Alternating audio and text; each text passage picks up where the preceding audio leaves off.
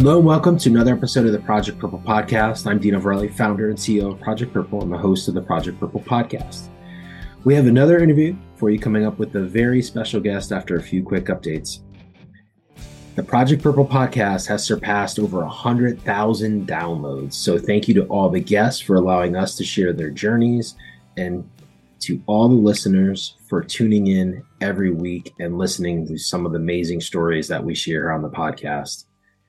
2023 was another record year for us. It was our best year ever in terms of fundraising. And I just want to thank everyone who helped, supported, donated, or participated in a Project Purple event. We have launched many of our 2024 teams, and we are back in the Boston Marathon as an official charity partner. This now makes us an official charity partner of the 5 largest world marathons. Many of our other 2024 races will be launching very soon. We are also excited to bring back our signature Purple Patties virtual event, which is happening in March, and that has actually launched. For those that live local here in Connecticut, we are excited to announce our second annual Charity Pickleball Classic on February 24th in Oxford, Connecticut. To learn more about these great events, visit our website at projectpurple.org and make sure to follow us on social media to stay up to date on all things Project Purple. Without further ado, let's meet our special guest today, coming to us all the way from across the pond, as we say here on the podcast, because we've had many people from the UK joining us here on this podcast, which I love, as this podcast has become global. We've had people from Australia, from other parts of Europe, and coming to us from southwest of London, Charlie Anderson Reed. Welcome to the Project Purple podcast. Hi, it's really good to be here. Thank you for having me. Well, as we were kind of playing catch up before we hit record, I think it's really special. As I was kind of naming some names, we've had a lot of people from the UK, and as you heard in my intro, we're a charity partner of the 5 largest world marathons. The London Marathon has now become kind of a signature piece in our marathon program. So not only are we bringing runners over there to promote our, goodwill and all the things we're doing, and give our runners an opportunity to run a race in an amazing city in the UK, one of the largest marathons in the world. But then to be able to bring people on our podcast from the UK is really cool to me. And, I think that's something that I really enjoy most about this podcast, is really being able to share stories, not just here from the United States, but people from all over the world, that have gone through this experience. And so I really thank you for giving us the opportunity here to share your experience, your journey with pancreatic cancer. And with that, which is customary, we always give our guests the first kind of time block to kind of share their experience and journey with pancreatic cancer, because hopefully, a lot of the listeners don't know your story. I'm sure you'll share it with your friends and family, and they'll know some of the background. But we have a pretty vast following, and we'd love to kind of give our guests that opportunity to kind of share their background and their experience. And as I have said in the past, Charlie, in doing this, you can say as high level as you want, or you can get as deep in the weeds as you want. The choice is yours. I will be taking notes, and with that, the microphone is yours. Okay, thanks. So my journey, it happened relatively quite recently, and I'm sure for a lot of people, the same for me, it happened really quickly. I would say that maybe I started feeling unwell was beginning of July time of this year.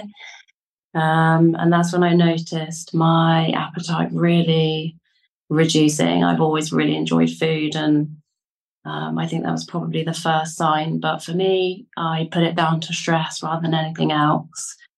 I never thought that it would ever be cancer, let alone pancreatic cancer. So there was a few things happening in my life which were quite stressful. So I literally put it down to that. And I just thought when things got a bit better, which I knew that they would do, that my appetite would come back and everything would be okay. So that's really what I put it down to. My appetite wasn't really coming back after a few weeks, and I wanted to get the stress under control because I didn't want it to have any sort of negative effect on my life. And I wanted to, kind of make sure everything was okay. So I got in contact with occupational health at work, and they were really great. And they said to me, I'm sure everything's okay, but just go and speak to the doctor. And just make sure that everything is okay physically as well as psychologically. So that's what I did. And I went to speak to the doctor, who saw me quickly. But then it was the blood work and the blood investigation that took a bit of time. So I went for a few blood tests. They couldn't really identify anything that was particularly wrong. And I'd say probably after a month or so of that investigation work, they sent me for an ultrasound scan. And it was the ultrasound scan that then highlighted a large mass that they found in my abdomen, but I didn't sort of find out for a week or so. So when I went for my ultrasound scan, they didn't really let anything sort of slip about what it might be.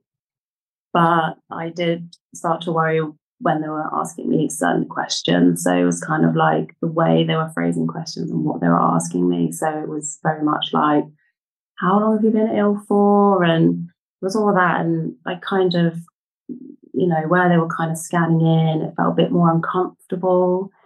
I had pains in my abdomen area, but again, it wasn't all the time. It was just occasionally. And again, it was when I felt that I was in a stressful situation. And that's when those pains came as well. So again, I was kind of putting it down more to stress than anything else. I received a call from my doctor, who told me that it was very serious. And I remember him saying that multiple times to me. And I kind of asked him to try and explain a little bit about what he meant by that. And he said, I think it might be cancer.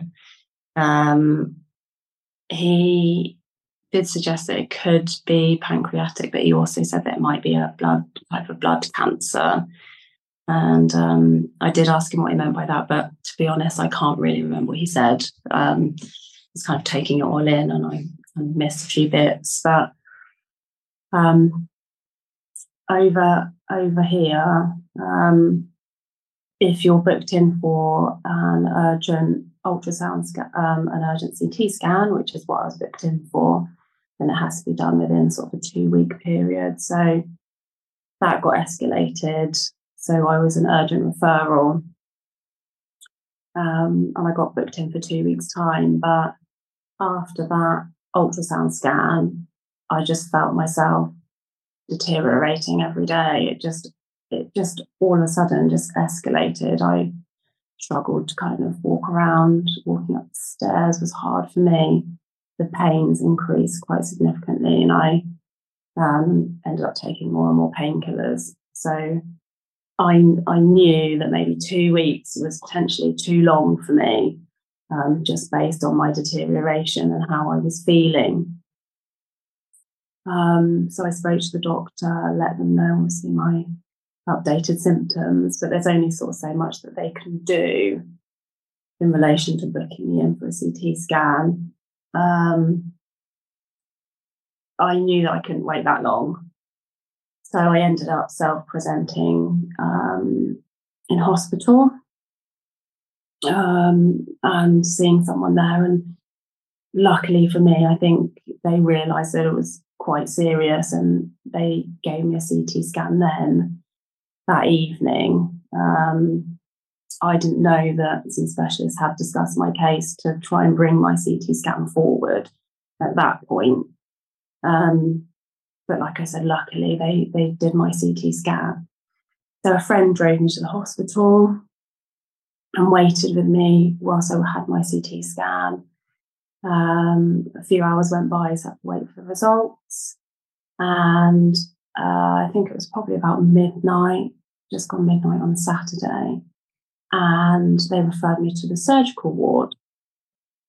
So I thought, this is great, because it's either going to be an emergency surgical procedure, or they're going to turn me away and tell me to come back because maybe it's not that bad.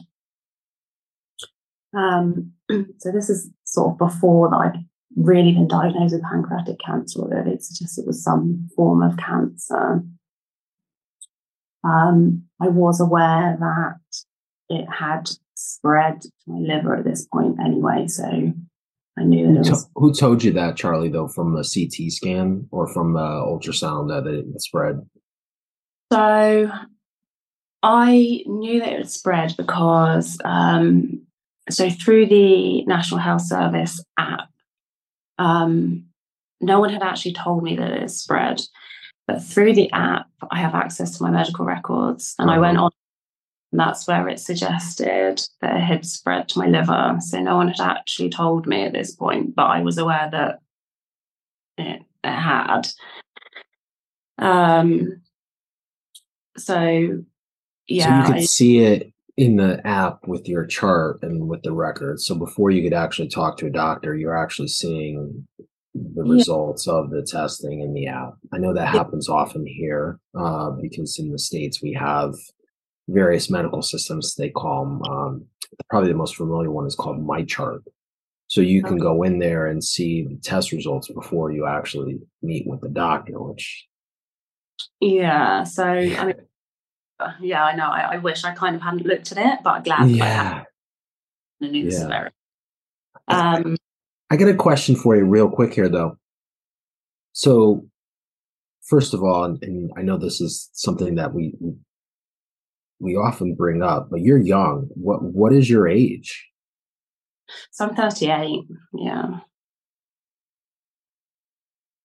Yeah. So like coming in 38. So like prior, like I just want to take a quick step back. Like, so life before July, like normal health, family history, your history, no issues, no major medical health issues at all? Literally nothing. I love sport. I love exercise when I could do it, you know. I used to be, I mean, I've played so many different sports. I used to play National League hockey over here. I cycled from, so I grew up in a town called Newbury, which is south of England, probably about an hour's east to where I am at the moment. But, you know, I love cycling. I cycled from my town to Rome one year. I've done it to Paris. You know, I've cycled so much, and I've done so much exercise, and just so many sports I played. I've had no health issues at all before this. I think just kind of like maybe the usual thing, like the odd broken bone through sports. Yeah, but nothing major that would require surgery or, you know, any type of you know, medication that's a long-term fix. So relative, like healthy as can be, active. Yeah. And then you just get this like ill feeling and appetite just reducing and nothing else. Like there wasn't, and I ask this question often. I mean, and it's a hard one because I think hindsight's always 2020, right? Like we always, I think as human beings, we always kind of look back and say, oh, well, that was something and I didn't recognize it, but now it all makes sense. So hindsight being 2020, even if you look prior year or, you know, 2 years before, there was never an episode where you could have said like, hey, I had diarrhea, or I shouldn't say diarrhea, but like a GI episode for like a week that just didn't go away. And I just thought it was like bad tacos or something, or, you know, bad fish and chips. Yeah, no, like literally nothing. Like nothing. Like, in fact, I don't really ever get sick. It's just like, you know, I never take time off work from being ill. Like, just nothing. Like nothing. I mean, family history of cancer. Up until recently, unfortunately, I've recently lost my dad to cancer, which is part of the whole death thing. But before that, nothing. there's been none at all. And I guess, I mean, you never expect to, no matter what age you are, but I guess when you're younger, you kind of think, yeah, cancer is rife. At some point, it's going to, you're going to come into contact with it at some point. But you kind of never expect it to be kind of this early. It was kind of, I don't know, it's probably not the right way to, well, no, it's not the right way to think about it now, but you kind of put it. That's normal though, right? Like if you haven't experienced cancer as a family, I think cancer's always been known. Most cancers, not all cancers, right? But most are like, as you get older. I remember seeing a statistic a couple years back, like you had a like 1 in 3 chance of being diagnosed with a cancer, like 65 and above, right? Mm-hmm. It's either cancer or heart disease. So as you age, right, the statistical percentage goes up, and the fact that you might get a cancer. And it's just statistics and epidemiology and how we age, right? And how people's bodies, and I think there's a lot of factors in it, but statistically we know that. So like, I think like being 38, healthy and active, most people don't think like, hey, like, it's cancer, right? Like you think like it's some other source of like your pain or what you're experiencing. Mm-hmm. But it's kind of interesting though, in the last like couple years, and I know there's been a lot of words out there floating around, but I know for us, I think we have seen a lot of people, a lot of younger people. And I have to kind of preface this that this is a podcast and we do seek people who are out there. Like a lot of people that we connect with are people who are sharing their stories on social media. So I think a lot of those people are people like yourself that are, this is an unexpected, they're all unexpected diagnoses, but they're young. So we have interviewed a lot of people that have been like 45 and under in the last like year and a half. Is that to say that there's something going on in this pancreatic cancer space? I've asked someone who is a lot smarter than me about that. Statistically, there's some data that suggests that there's something going on with females, but not like it's percentage points, which is still a significance. And there's also something, I think when you're in it every day, I think it's just more prevalent versus the general population. Mm. But there is something happening, I think, not, and I don't mean that in a negative way. I think that this is a positive because, and this is the power of sharing stories on this podcast, is that like, this isn't an old person's disease. Like, yeah. I think like 10 years ago, like everyone thought this was like someone in their 60s and 70s and 80s that got this cancer, and that's not the case. Mm-hmm. No. So yeah.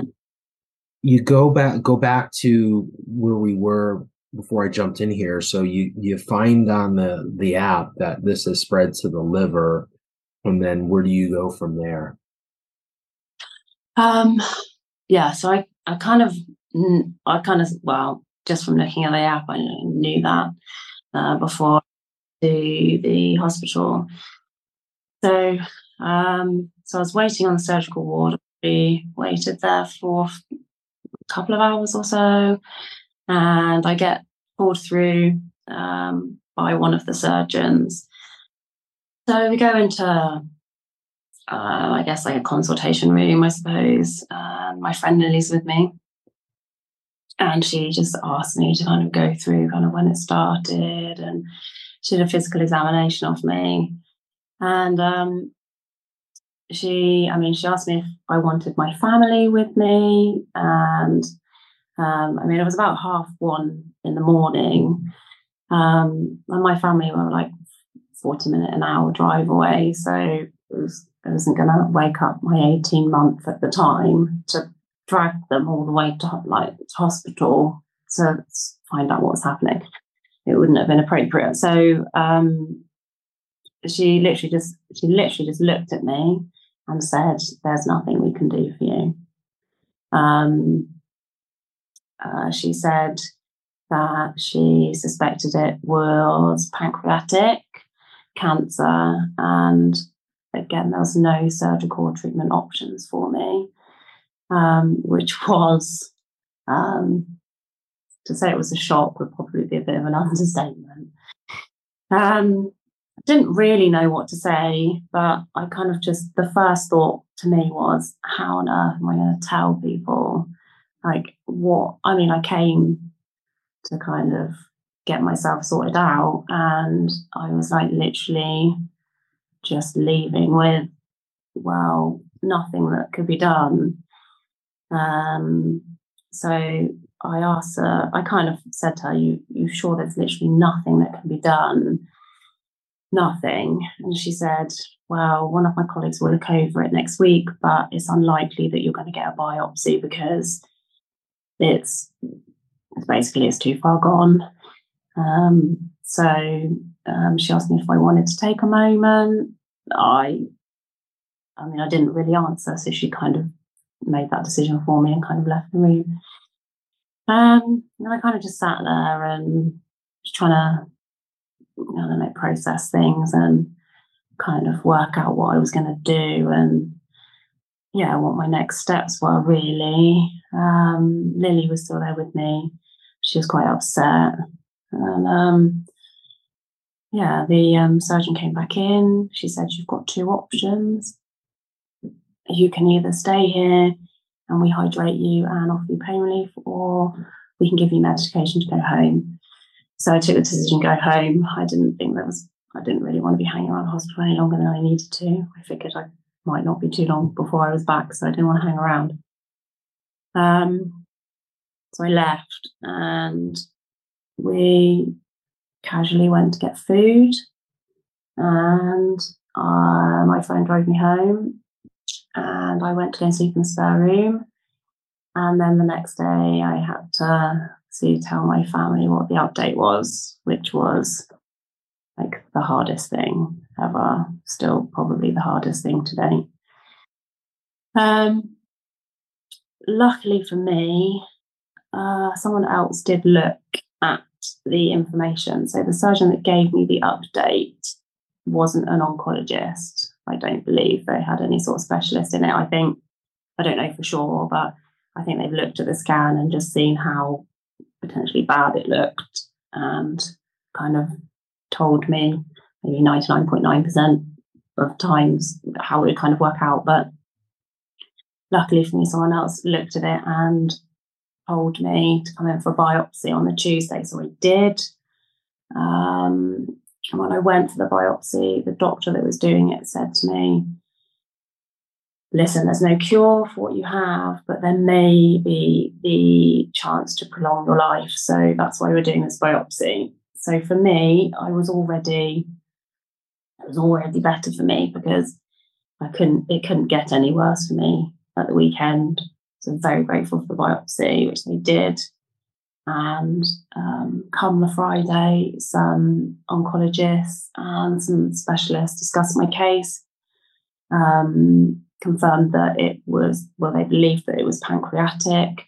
And I managed to then come under Professor Morn, who is a specialist, pancreatic specialist over here. So I saw him on the Friday. I went to go and see him, and he kind of assessed me, and he was making the decision on whether to send me for chemotherapy or not.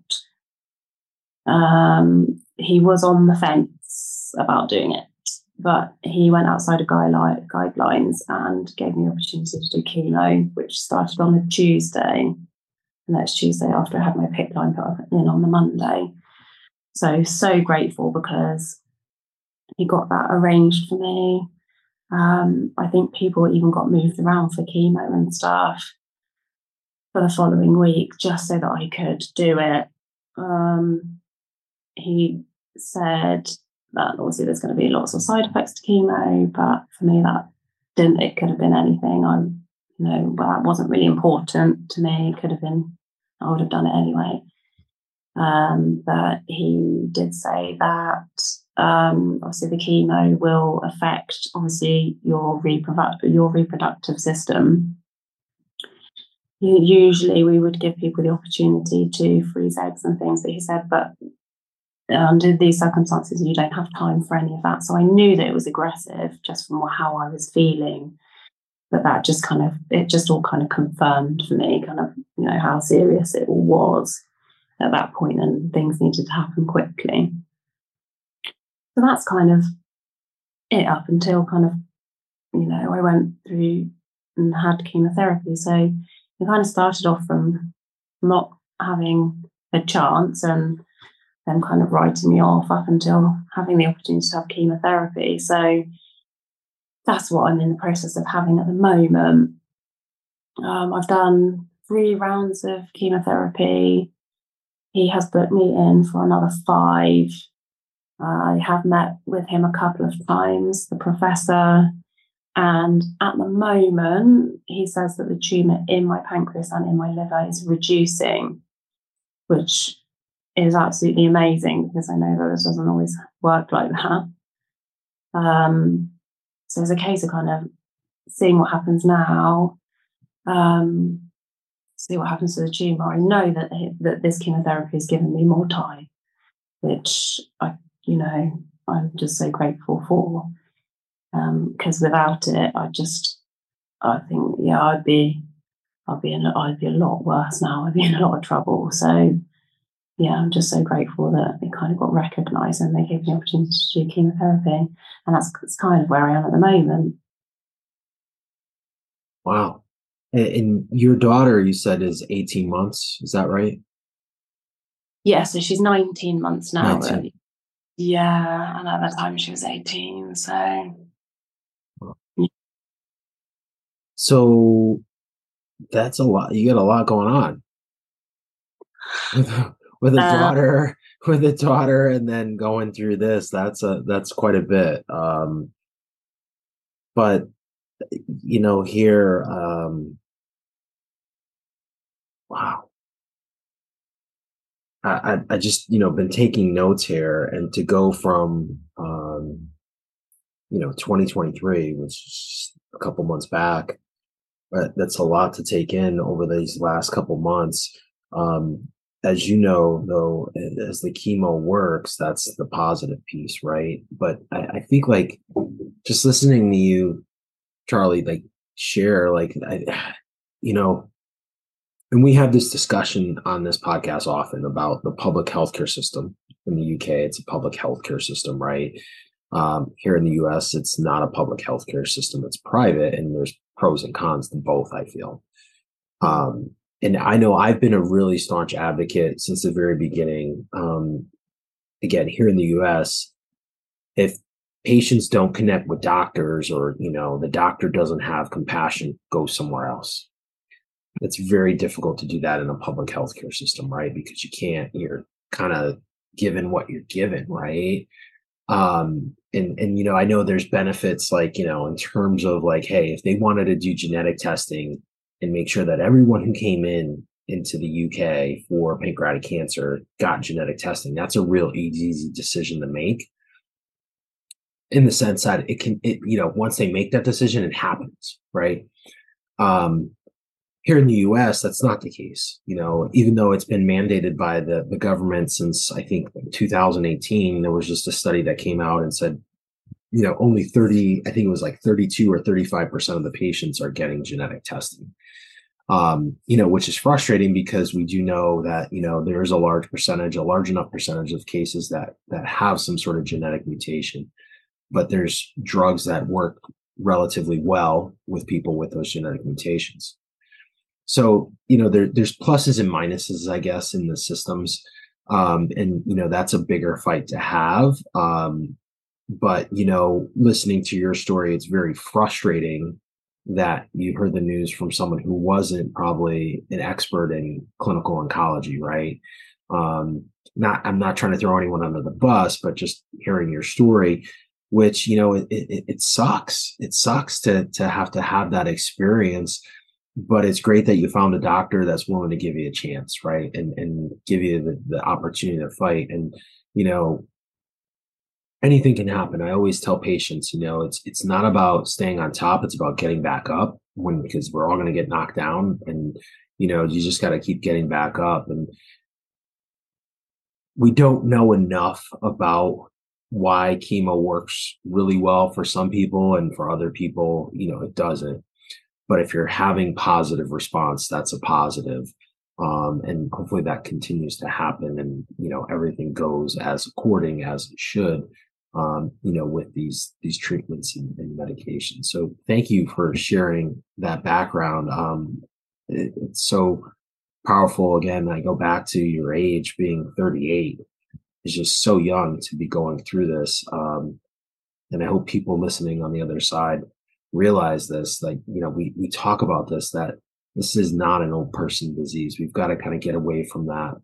And young people need to be aware of what's going on, of signs and symptoms. And loss of appetite is one of them. It's a very vague one, right? As most of them are, but it's a symptom, it's a sign. So you have to be aware of that. I've got a couple questions here for you. Some that we've kind of done some research, and then some that I've mentioned before that that we usually ask. I know your head is you shaved your head.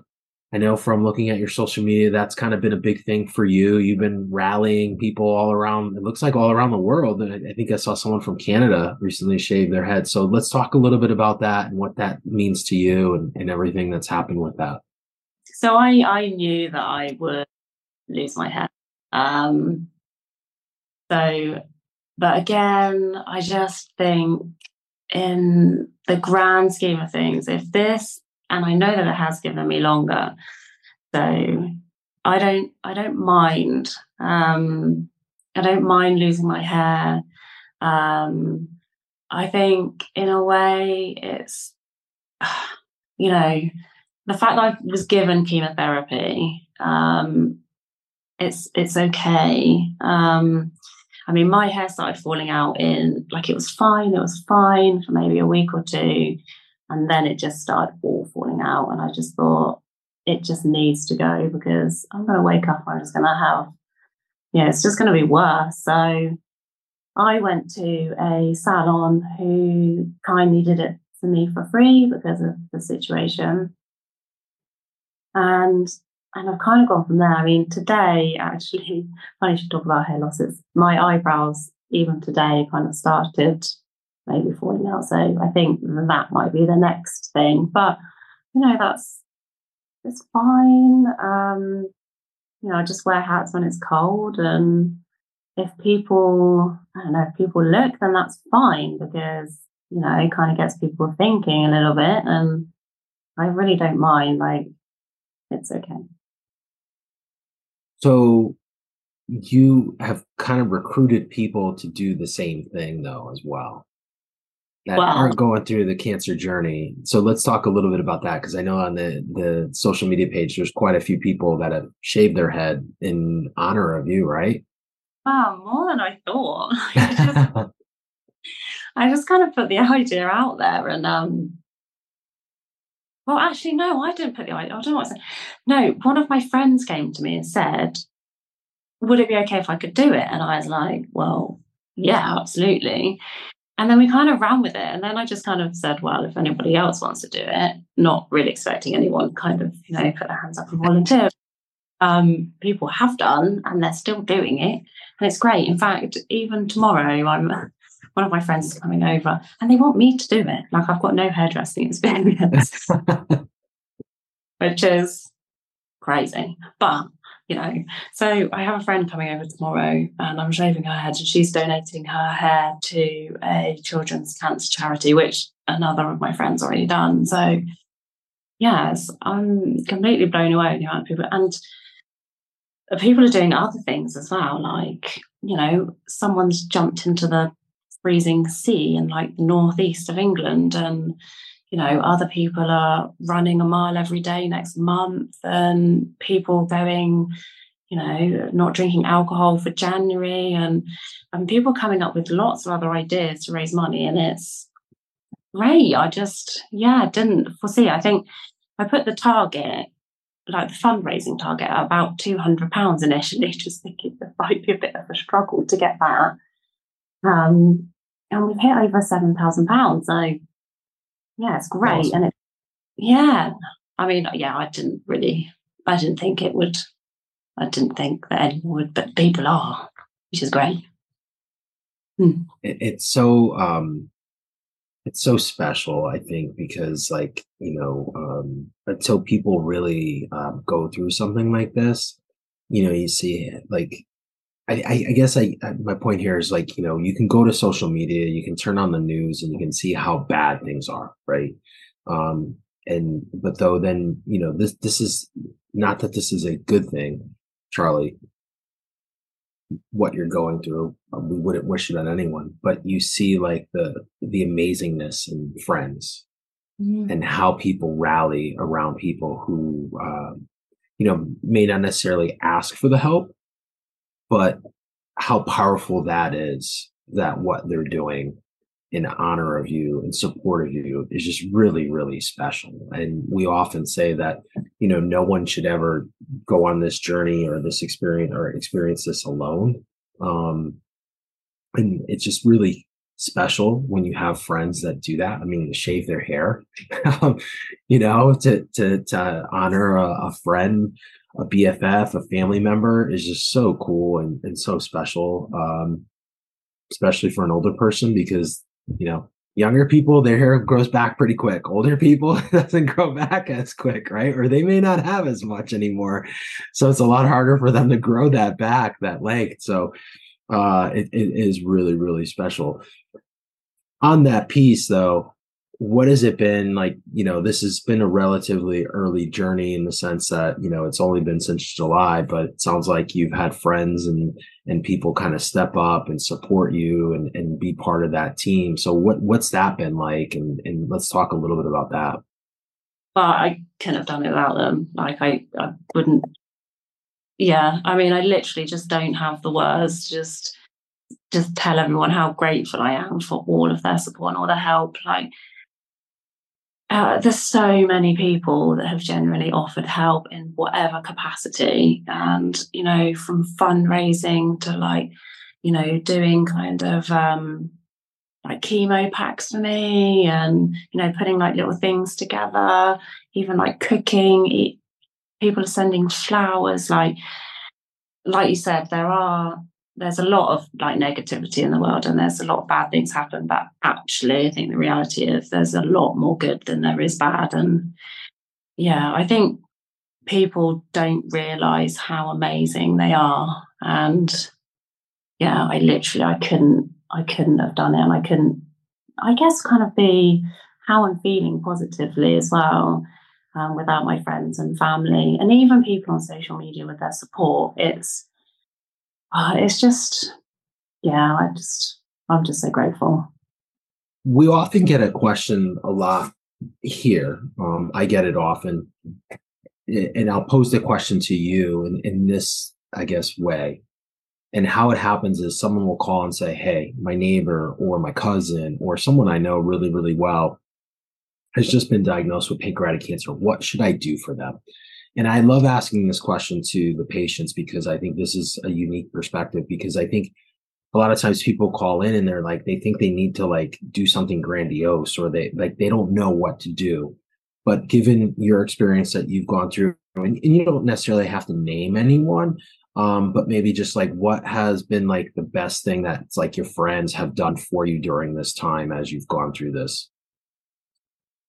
Well, for me personally, I think it's always hard, I think, for other people to know what to do. And they don't know whether to reach out to someone or not, or, might not have spoken to someone for a little while, and they think maybe they won't want the contact. I think for me, even reaching out and going, look, I'm thinking of you, is there anything that I can do? Even just something like that. I think I felt like for me, I just kind of prefer kind of just someone reaching out to me. So if anyone's on the fence about whether to contact that person or not, I would say just kind of do it. You might not get a response, but you're better to kind of reach that hand out and at least offer it than not to. So, I mean, it's the small things, really. Like, you know, some of my friends will send me like little memory photos of kind of a few years ago when like good memories or, you know, nice little distractions. And although, you know, I'm going through stuff at the moment, that doesn't necessarily mean that I don't want to hear about what other people are going through. So, you know, I still want to hear, like, if you're having a bad day, like it's, you know, kind of keep, I would say, like, you know, keep me in the loop and, yeah, just keep those conversations going and just, you know, talk about everything. Talk about, you know, talk about cancer, talk about, you know, your baby didn't sleep last night, or, you know, that's fine. You're allowed not to sleep and you're allowed not to have a good night. I'm not going to turn around, you know, you don't turn around and go, well, you know, blah, blah. But, you know, it's good to just keep those conversations every conversation going and not have it about one thing. But for me, that's important. Powerful. How's it been being a new mom and dealing with this? Because I imagine that's got to be pretty difficult managing a young baby and then managing now, you know, you're as a mom, as a parent, I know I have two boys, but like, you know, you're always worried about the child, right? Because they're so young and you've got to manage everything. But then now you become kind of, you got to prioritize your health here in this exam, you know, in this instance, so that you can take care of the child. It's really hard balance. Luckily for my my partner is amazing. And they've just sort of taken control over that part of it. But it is difficult because you've got to be really mindful of your immune system and stuff, and children do carry lots of viruses. Yeah. But it is hard. Do you know what? It's got its pros and it's got its cons, because they're like this little bundle of energy they're just running around all the time, like learning things all the time, and it's great. But you're tired and it can be very tiring. But again, you've got this night, you know, they're so young and they don't like the kind of the only person that doesn't really know what's going on, and they don't care, which is also great. Yeah. But again, I'm just kind of taking each day as it comes and trying to enjoy what I can. And yeah, it's hard sometimes to try and keep taking a step back from them, because they just, you just want to be with them all the time, don't you? But yeah, I've got to be careful. Well, yeah, and to your point, you know, it's got to be a challenge because young kids are always like, I just remember from my two boys, I had two boys and they were at that age and they were only 18 months apart. So like when one was sick, the other one was sick. And there was like this constant like yo-yo of like illness going through the house. So not only are you, again, you're managing like the child, but then, you know, selfishly you got to like put yourself first, because like if you're not healthy enough or strong enough, then you can't take care of, you know, or be part with your partner, you know, co-parent, you know, the child. So it's got to be such a challenge for you. I got two questions left here, and then we want to share where our audience can connect with you on social media. Given your experience, and these last two are there's no right or wrong answer, I'll preface that, but it's based on what you've gone through. What would be some advice for someone, you know, maybe there's someone listening when this airs in the next week or two that's in the same boat, 38 years old, and gets this diagnosis of pancreatic cancer. What are some things that you would advise them to do because of what you've experienced? I would say take a breath. Really, it's really hard because, you know, everyone's so different and they're in different situations. I would say that always remember that you're not on your own. There's always someone out there to talk to. Don't keep things bottled up, because it just makes everything so much worse. So whether you've got friends or family you can talk to, if you don't feel, or you don't want to kind of, even if you don't have friends and family who you can speak to, there are always people out there. There's always charities that you can speak to. There's always someone out there that will listen to you, and there will always someone out there that will help you. I think it's hard to say positive sometimes, but focus on each day, focus on what you have, and focus on staying strong and doing what you can in order to just keep going. I would say there's always reasons to keep going. But most importantly, you need to speak to someone. Just speak to people. That's what I'd say. Powerful stuff. No one, I always say, does it alone. And I love that you brought up charities. I mean, there's so many groups. There's so many groups in the UK as well as here in the States. And I know you've done stuff with Pancreatic Cancer in the UK, which is an organization based in the UK focused on pancreatic cancer, and they're great. And, even for people who don't have a large network of friends or family, for that matter, again, there are groups out there. And I think there's nothing macho about asking for help or talking to people. I think, clearly, I think we've globally gotten, I hope, past this mental health stigma that I think has been around for a long, long time. And I go back to what I just said, like there's no, it's not macho. There's no trophy. No one gets a trophy for doing it by themselves, right? But the people who get through it the longest, and the people that get through it, I have seen with like the best attitude, always have some sort of team, or with the best results for them, always have someone or some group of people, helping them through that journey or through that experience, and have like various aspects of that, whether it's like family, friends, strangers, people they can lean on in certain situations when they need that. And that is just so powerful what you just said. So thank you for giving that advice. Our last question here, and this is always, I always say this is a loaded question. It's probably the most loaded question that we ask. And there's no right or wrong to this, but given what you've gone through, Charlie, how do you define the term pancreatic cancer? What's your definition of it? And again, there's no right or wrong. Oh, definition of it. I think pancreatic cancer, it's one of those cancers that just really just sneaks up on you.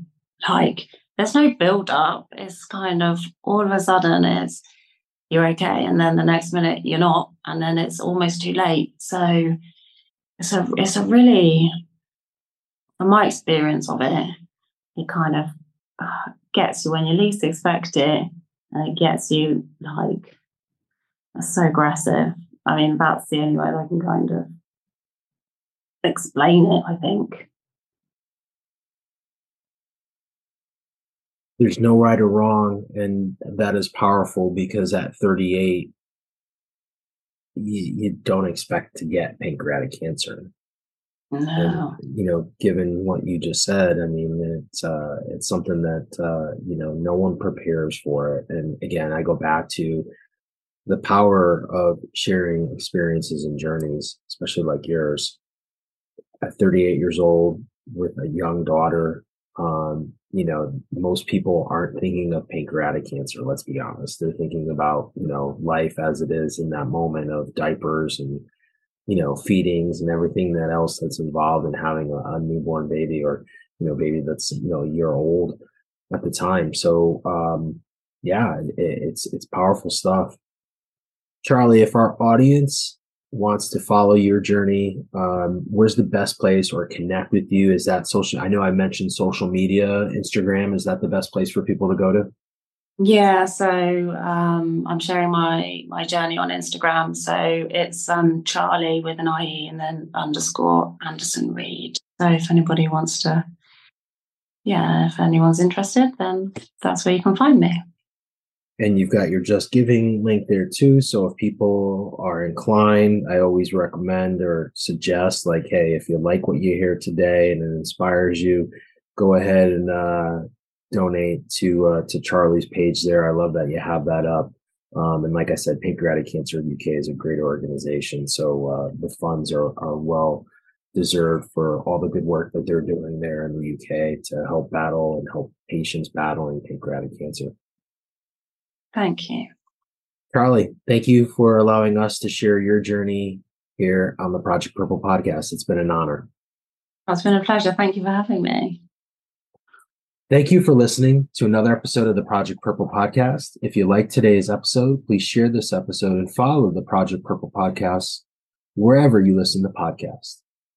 That's a wrap of another episode of the Project Purple podcast. Thanks for listening. And until next time, be safe.